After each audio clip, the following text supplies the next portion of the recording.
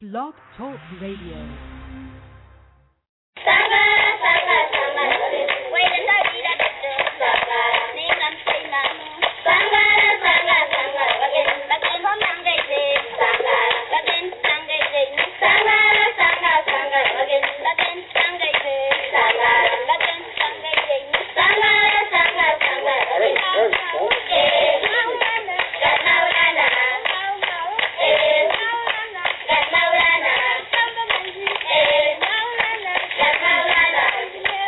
My name is Judah Epstein, an adventurer from Texas, and I am on the journey with Neville D'Angelo.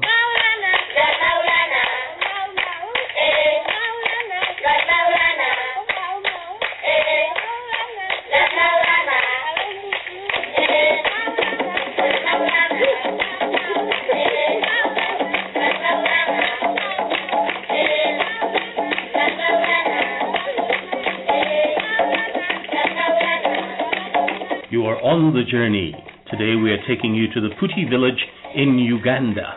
I'm your host, Neville D'Angelo.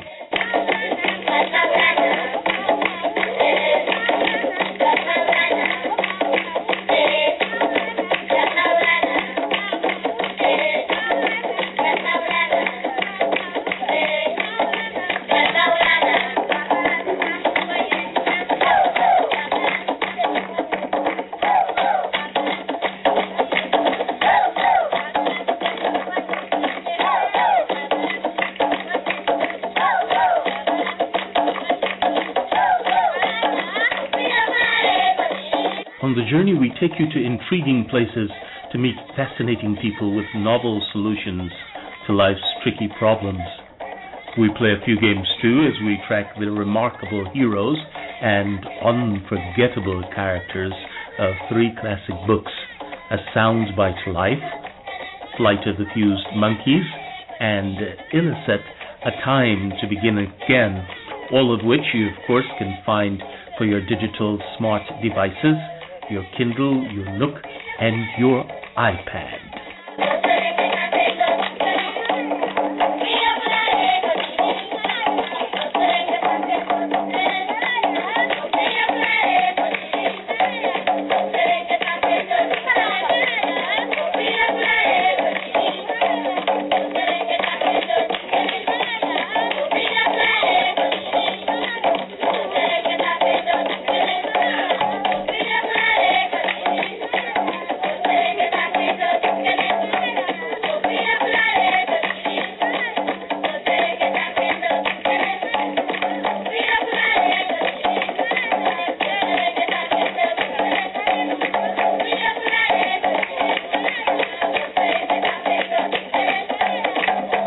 Today our guest is Judah Epstein, an adventurer and former SMU student-athlete.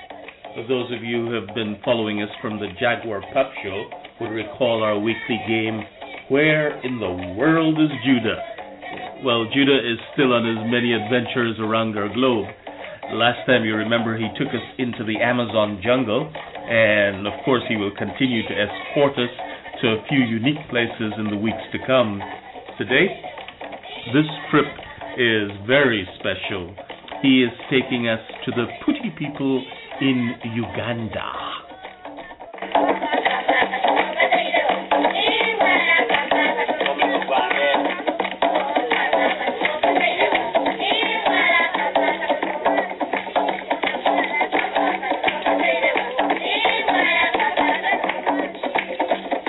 You may be wondering why we're here amongst the grass huts at the foothills of Mount Elgon, a towering, dormant volcano in eastern Uganda. Well, as a writer and storyteller, I can tell you that this spot is intriguing on a number of different levels. Here is where the lives of the world-renowned spinal surgeon from Plano, Texas, Dr. Isidore Lieberman, an elephant hunter named Simi Kakungulu, and Dr. Kayanja intersect with the nefarious dealings of Hitler, Idi Amin, a few missionaries, and some European colonialists. The resulting spiritual drama is being resolved with a mission to deliver a dirt-proof, waterproof, insect-proof, acrylic cylinder containing the most sacred document in Judaism, a Torah scroll. And our guest, Judah Epstein, is on that mission to deliver the Torah to the Putti people in Uganda.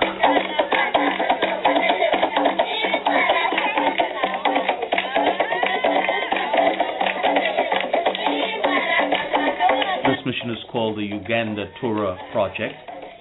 You can find much more on the Journey's blog. The Journey's blog is at matchboxmystery.wordpress.com. Again, it's matchboxmystery, that's one word, matchboxmystery.wordpress.com.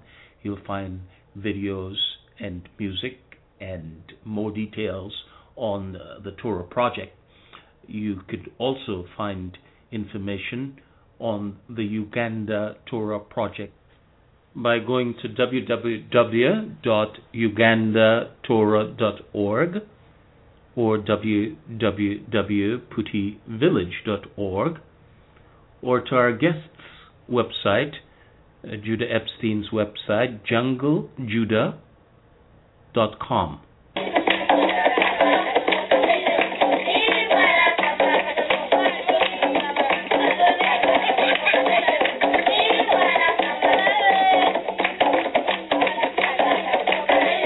Okay, Judah, can you tell us about your Uganda Torah Project? All right, the Uganda Torah Project, the basic premise of it was there's a remote Jewish village in Uganda, and it was to bring them a Jewish Sefer Torah scroll, which they did not have. Mm. And how it got started is there's a spine surgeon that lives in Texas, and he goes to Uganda each year for a medical spine surgery mission. Mm-hmm. Mm-hmm. And he went about a year and a half ago, and he heard about this Jewish village out in the outskirts in Uganda, and he went and visited them. Mm-hmm. And he saw how dedicated they were to Judaism, but they did not have a Torah scroll. Mm-hmm. So he told him he was gonna work on trying to bring a Torah scroll to him when he came back next year. Mm-hmm. And then I happened to meet the doctor, and we were having dinner at a rabbi's house for one of the Jewish holidays, and heard about his goal. What's the name of this doctor? Dr. Isidore Lieberman. Oh, okay. Mm-hmm. And heard about his goal and told him I'd be interested to help him out. Mm-hmm. So the doctor and myself and the rabbi, and then we recruited another rabbi who's a sofer. That's a rabbi that writes Torah scrolls and can also repair the Torah scrolls. Mm-hmm. So the four of us we started up to work on the project. Mm-hmm. We got a Torah scroll, and even the Torah scroll had a lot of history behind it also. Mm-hmm. It was pre-World War II and been confiscated and locked up, and then we were able to get it back and get it, and the rabbi, the sofer rabbi, was able to fix up the Torah. Mm-hmm. And then when we went over to, then we went, by the time of the trip, we went to Uganda, mm-hmm. and brought the Torah to the community. They were very, very, very ecstatic to have the Torah. We had a big celebration. It was basically, we were just, if you just picture a typical rural African village, and the straw and mud huts. Mm-hmm. Went to a village like that, but the difference was this was Jewish village where the people are wearing yarmulkes, and we had a celebration. We were there for the Sabbath, for Shabbat, and presented the Torah to them, and then the doctor and we had some other people from his medical team. There's a group of us that went to deliver the Torah. Then they went back to the capital to do the spine surgery mission. Mm-hmm. And then I stayed in the village, lived in the village, went in the rabbi's home for a couple of weeks, mm-hmm. and taught them about computers. That was one of the things that before I went, we communicated with them and asked, and I talked about that. Maybe stay for a couple of weeks and maybe what could I do? What else could I do? Could I teach them? They said they were interested to learn about chicken farming and about computers. Two extremes, huh? And I've been wanting to learn chicken farming. I want to get some chickens, but I don't really know anything yet. Right. So I brought a book about chicken farming, gave them the book, and then I was telling them about computers. I'm very knowledgeable in that. Right. And they were interested to learn computers because especially the youth or the people about 20 years old or so were very interested. Because they said they don't teach them computers in school, but if they want to get a job in the city or any job other than at the farm areas, and they have to know how to use a computer. So they were very interested in me teaching them how to use a computer. Many of them had never used a computer. Some of them had used a computer a little bit. Maybe they might even have a Facebook account, but don't really know how to use it. So taught them as much as I could about computers when I was there. What's the name of this village? It's Putti. Putti. Yes. Do you know the spell it? Putti. Good. It's actually part. There's the Jews of Uganda are actually more well known than the Putti village. They're called the Abu Yadaya, the Jews of Abu Yadaya, and there's actually been there's been quite a bit of additional other support to this community of Jewish people in that area, but I mean, kind of how in many religions there's different groups of the one religion. So in Judaism, the main groups is Reform, Conservative, and Orthodox. It's all the same that they're Jewish, but it's just different ways of just a little bit different ways of practicing Judaism. Right. So the main group was conservative Jewish group, and then the Putti, they wanted to follow more Orthodox. So they split off and formed their own community. So there was the larger community already there, and they have more built up. They have a school, and they have a synagogue, and they have everything. But the Putti is that they don't have as much. So that's the community that we went to go help out was the Putti community. Great. Now, what is interesting me at this point is how does a Jewish community how do they become Jewish in the middle of Uganda? Yeah, you know exactly where I'm going. Yes. And that's another part that's actually a very interesting component to the story. The story's actually been written up quite a bit, this Uganda Torah Project, because there's so many different interesting components to the story. It was that in the front page of the Dallas Morning News and many other publications also. But about 100 years ago or so, the leader, the African leader of that area, he was an elephant hunter. The leader of that area. He just started learning about Judaism on his own, and just started practicing Judaism. And because he was, I think he might have even been a king, but he was the leader of the community. So the people under him, they started to practice Judaism also. So basically they were Africans, the same background as all the other Ugandans in the area, but these Africans were practicing Judaism, and they did so for several decades, and then when Idi Amin came into power and Judaism was not allowed to be practiced, I think you might have even be put to death if you practiced Judaism. So a lot of people stopped practicing Judaism, but there still maintained some people that continue to practice Judaism in hiding. And then after Idi Amin left power, then so that some people had passed on to Judaism, and then Judaism grew again in that community. So more people became involved in the Jewish tradition. So basically, it was founded upon the elephant hunter king, and continued on in a small amount towards Idi Amin, and then has since he left, it's been growing back again. Now, you mentioned about the restoration of the Torah that you guys took to the Putti village. Talk to me a little bit about that. Where was this Torah before? How was it found and restored? And why that particular one was taken to the Putti village? I don't remember exactly the specifics, but it was I remember it was a pre-World War II Torah. I think it was was recovered from World War II because a lot of tours were destroyed, but this one was somehow saved, and then it arrived in America, and I think it got misplaced or stolen, and then it was in, I think, a police warehouse where it wasn't being used at all, and then somehow I think it got out, or maybe we bought, but the chauffeur that we had working on with us on the team, he was able to find this Torah, and we were able to purchase it, and I think because of where we were able to get it from we were able to get a pretty good price on it, and it also needed some repairs also.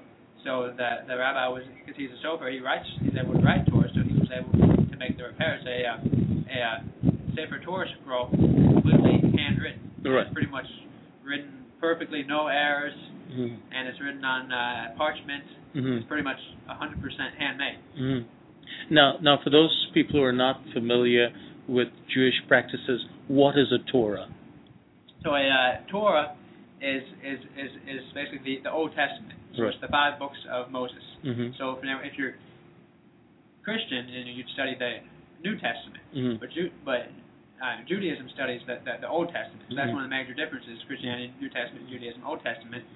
And so the Torah is the 5 books of Moses from the Old Testament. Good. All right. Now, have you been in touch with the Putti people since you've been back? Yeah. I've been in touch with them. There's actually a couple of the people that I spent a lot of time with in the community. They actually recently went to Israel to study in Israel. They were able to receive a scholarship and funding to study in Israel, and then they'll come back to the Putti community to share their knowledge. But one of the things I've been trying to work on, as I was teaching them computers, is they have one laptop and a solar panel, so they can use one laptop sometimes. So that's what I was using to teach them computer. So that was one of their other things they're interested in, is if they could get more laptops. So I've been trying to see if I could get laptops, and if I go back or when the doctor goes back, we can possibly bring them some laptops. And I have so I've been asking around to see if I can get any. If somebody they got a new laptop and they just put the old laptop in the closet and have no use for it, see if I can bring that over to them. And I have another guy, he's 13 years old, working on his bar mitzvah. He's doing that as his bar mitzvah project, is trying to get some laptops. And then the doctor, he's also keeping in contact with them. Also, they've been working on building a synagogue, a new synagogue in the community. So it's for additional fundraising efforts for the community. So if any of the listeners want to get a laptop to you, what's the process for doing that? They can send me an email. My email is judah@ugandatorah.org. Okay. And you will make arrangements to pick it up. Make arrangements to get a laptop, and we'll get it over to Uganda somehow. Good. whether it's through me, or maybe I might make a stop there, or the doctor, Dr. Lieberman. You'll get it. Great. Now, you kind of answered one of the questions I was going to ask. How are they able to use laptop in a village, in such a remote village? But you mentioned the word solar panels, so they that's how they get their energy from. Yeah, and that's actually another issue that the rabbi has periodic access to email. So I sent him an email asking about their solar panels, because if we were able to bring several laptops, the solar panel they have right now might not be able to handle the capacity of several laptops. So that might be another need, is if bring several laptops, maybe I have to get another solar panel or two for them. All right. How far away is the Putti people from the main city, and what is the nearest main city? The nearest city is in Bale. Okay. And that's several miles away. If you were to take a motorbike, maybe 20 minutes, 30 minutes by vehicle, and then from the capital, from Kampala, it's about maybe 4 or 5 hours drive. Okay. So what do you think of your experience with the Putti people? Obviously, there is some attachment there because they're Jewish folks, but what was your experience like? It was a very, very, very unique experience. done a lot of different adventures throughout the world, visited a lot of places, but this one is it's a lot different in many ways. Very very very, very unique, and probably one of the things that was most interesting or unique about it was doing the Jewish traditions and prayers with the villagers. We were in the synagogue, basically a mud hut with a thatched roof synagogue, and with local Africans that are Jewish, singing halfway across the world from our home in Dallas, yet singing the same songs and prayers as I do at synagogue back home in Dallas. Cool. So it was very, very, very, I guess, special that it was so different yet still the same. That's cool. That's cool.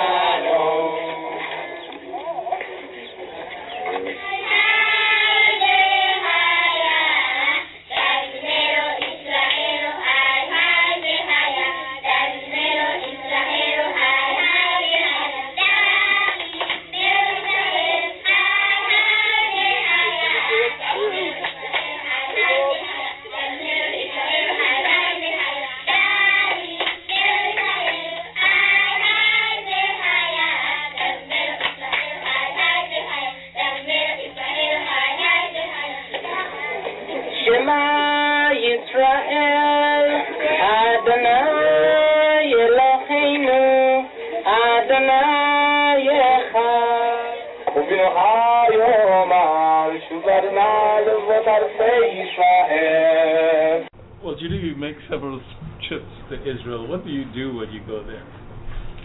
Well, I've been to Israel 4 times. The first time I went was actually when I was quite a bit younger, so I was just a tour trip to see a lot of the country.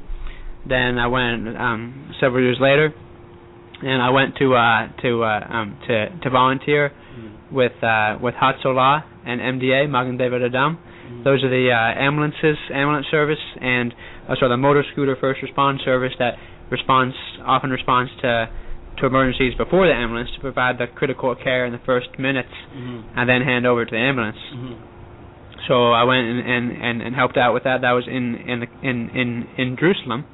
So I was there for 3-4 weeks and volunteered with that. We also did a little bit of work with the fire department. Went out and then with the security on the West Bank. Spent a lot of time with them also. But was mostly there working with the ambulance and the medic responder units. And that was actually during the time of the Gaza pullout. But I was in Jerusalem when I was working, and then I've been a couple other times also with the group Israel Outdoors. They lead 10-day trips for young adults, just to see the entire pretty much all the country of Israel, to travel around through 10 days. These are young American. Yeah, they're young American adults that have never been to Israel before. Young American Jewish adults that have never been to Israel. So it's a Jewish organization. So, I mean, it's a Jewish focus. Where they have some trips that are Christian focused. You see more of the Christian sides. So, but this one was seeing focused more on the Jewish sides, having the Jewish insight into where you're visiting, and the history. And the biblical information also. So I went as one of the leaders. When this group organized the trips, they have 2 American leaders and 1 Israeli guide. So the Israeli guide is more knowledgeable about the land of Israel, and then the 2 American guides are knowledgeable, but not as knowledgeable necessarily as the American guide. I mean, they could be, but it's kind of sort of help out because you can relate more with the local Americans, or maybe a few years older than them, had maybe similar upbringing, and you can relate to to your Jewish experience and your Israel experience. They want people with the leaders that have Jewish background and Israel background. So I went and I was one of the leaders for one of those trips, and then I went again more recently and was leader again for a trip.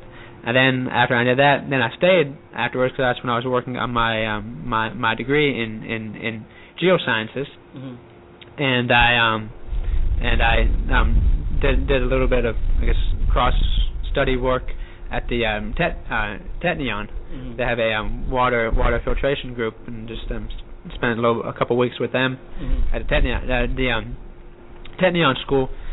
That's where a lot of because Israel is even though it's a very small country, it has a lot of very high tech innovations in electronics and solar power and water filtration, mostly out of necessity for the solar panel and water, because the small side of the country and the resources that they have, so they need to make best use of the resources. So it's kind of like the MIT of Israel in a way. And actually, my family, my great grandfather was one of the founders of the college back when around the time when Israel was founded. So it was kind of made it more neat that I was able to go and do a couple weeks of cross study over at their university. Great. How did it feel like being in institution that was founded by your great-grandfather? Was there a sense of legacy, or what was that like? I think I expected there to be more than there was, because I think because my father, he's always told me about the Isner Goldberg Electronics Center, which is a bigger component of the school that was named after him. And the land that he helped purchase. But when I got there, because our schools are always renaming. They have one donor, and then 20 years later they get another big donor. They rename it. Right. So I think it's been renamed. And then the land that it was on, I think they had moved it to a bigger land. So it wasn't the same land. Okay. Good. But that history is there. Yeah, but the history is there. Yeah. Good. When do you plan to go back to Israel? Do you have any trip planned? I don't have any exact trips lined up right now. I did have an opportunity to go maybe in a couple weeks, and I was going to possibly go, but I think I'm going to Siberia, and then so I think I'm not this time. But then I'm even going to see because I'm working in the petroleum industry, and natural gas in Israel. They're making a lot of discoveries, and they're doing a lot more drilling in Israel. So there could be potential for me to get involved in that possibly. Why is it that you have chosen as an engineer to get involved with the petroleum industry? Is that just opportunity, or did you target going there? When I first worked in the petroleum industry about 5 years ago, I wasn't specifically targeting the petroleum industry. I found this opportunity because I was with my engineering degree. A lot of my peers were going to work in maybe like Lockheed Martin, Raytheon. I mean, good jobs, but more office based and design based. I wanted to do more field work, go work in the outdoors, and that's where I found the most opportunity for basically a field engineer was in the petroleum industry, in the oil field. So I found an opportunity to go work as a field engineer, and so that worked out well. And then when I finished my geology degree, I was maybe thinking go back work in petroleum, maybe work in water filtration. That's been a big interest of mine, is because that seems like the next major challenge, because energy it's pretty much a necessity, but water is more of a necessity, and you can live without energy, but you can't live without water. Right. Yeah, so I've been interested to get involved in water, and I'm still interested in working with water, and I was looking into additional opportunities in water filtration and development of potable water resources. But with how the petroleum market is right now, it kind of seemed like it's kind of too good to pass up this opportunity right now, because the job market overall in the economy is not very good, but in the petroleum industry it's booming. It's an employees market. The companies can't find enough people. So it seemed like a great time to get back in, and with the opportunity to have a work in Siberia, I can have plenty of additional time to work on all my other opportunities and adventures and explorations in addition. Good. I love it. From adventure to adventure to adventure. Well, thank you, Judah. Next time we meet up with Judah, we will be going to Mars. In the meantime, I encourage you to grab a copy of ILICET, A Time to Begin Again, and you can find that at Barnes & Noble's, Amazon, or for your Nook and Kindle. See you next week.